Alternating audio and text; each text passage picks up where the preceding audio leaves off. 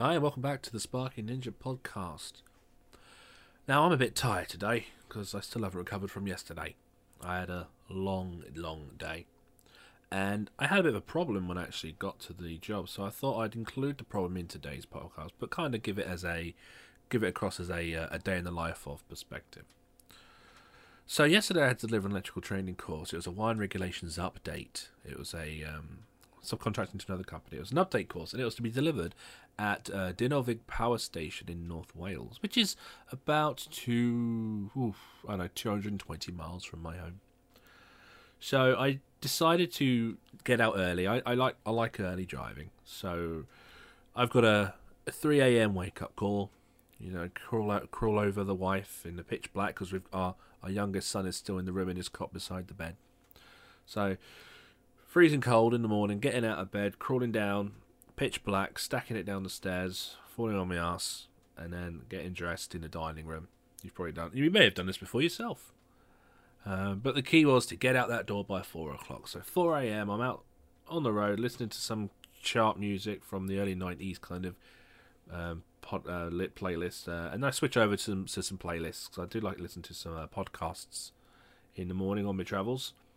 But good 3.5 hour drive. It's nice and early, no problem. Carry on, and I get to North Wales on the North Wales Expressway around about 7 o'clock. So I'm there. I pop into a Costa, my second coffee of the morning, and I find the site. I get in, and 8:30 I arrive. So I'm already 4 hours into my day. So I'm introduced to these guys. There's 10 of them, and the idea is that they're going to do an update regulations course, and the requirements, or the expected requirements for update courses, is that every candidate has done the 17th edition since Amendment 3. So basically, they've done a regs course since 2015. That's kind of the recognised level, because there was no update course. EAL and City and Guilds both agreed that there would be no update version for the 18th edition. So anyone who does the course has to do a full exam. These guys were not aware of this, so they've come onto the one-day course assuming that I'll talk about the new stuff, and their assessment will be on just the new stuff.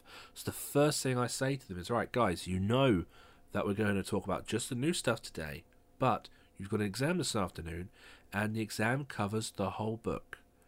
It was at that time I had 10 guys staring at me with not a clue about how we're going to do that because they were uninformed. And this is the problem.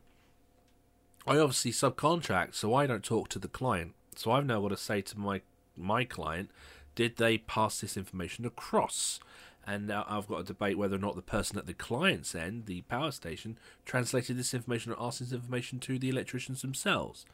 There's clearly been a communication issue. But, I mean, fundamentally, I've just driven 4 hours, and I've got a choice. I can do one of three things. I can either think, sod it, I'll clear off and go home, which is, it's not going to help anybody. Option 2 is I could just deliver the content I've been told here and paid here to come and deliver.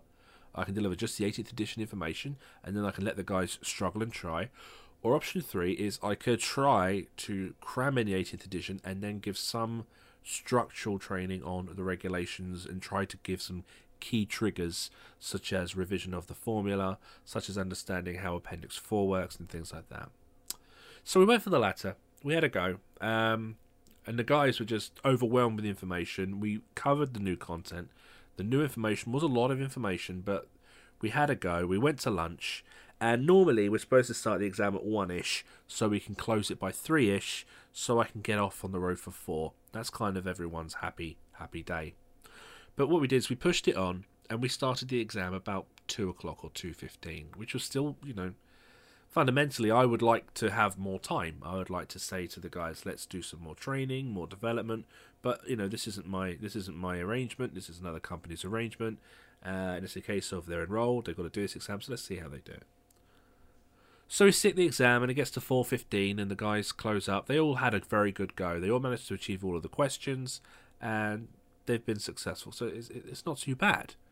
But fundamentally, the feedback is they'd all like to come on to a full course. They'd like more time.